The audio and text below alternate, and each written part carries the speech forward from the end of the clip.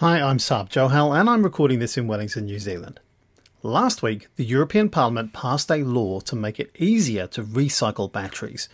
New rules mean iPhones and iPads have to be redesigned so users can switch out their batteries easier.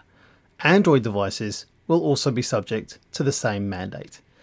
This marks the second significant hardware change for Apple products due to EU legislation.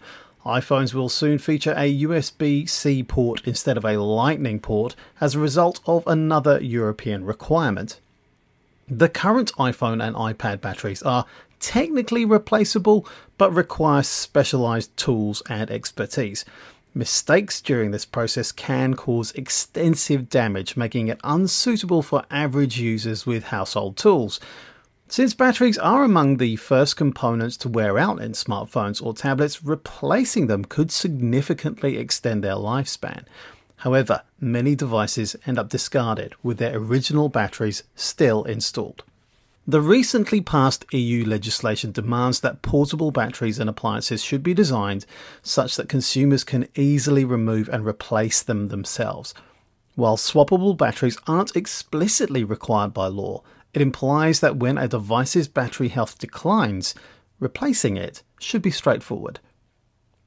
Apple has already made steps towards facilitating easier repairs on its handsets after years of producing hard-to-repair phones, prioritizing slim designs over repairability features like visible screws or removable components without glue usage. After dismantling an iPhone 14 prototype, iFixit stated, Apple has gone back to the drawing board and reworked the iPhone's internals to make repair easier. The company now uses fewer glues and more screws while providing front and back panel access in its design.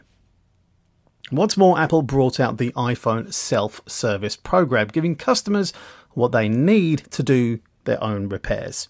It's still up in the air if these changes meet EU regulations for user battery replacement. It still might just be too hard. Though not yet fully approved, awaiting formal endorsement from the European Council following parliamentary approval on June 14th, I'm still to see any news on that. This rule is expected to pass without issues since both parties have reached prior agreement on it.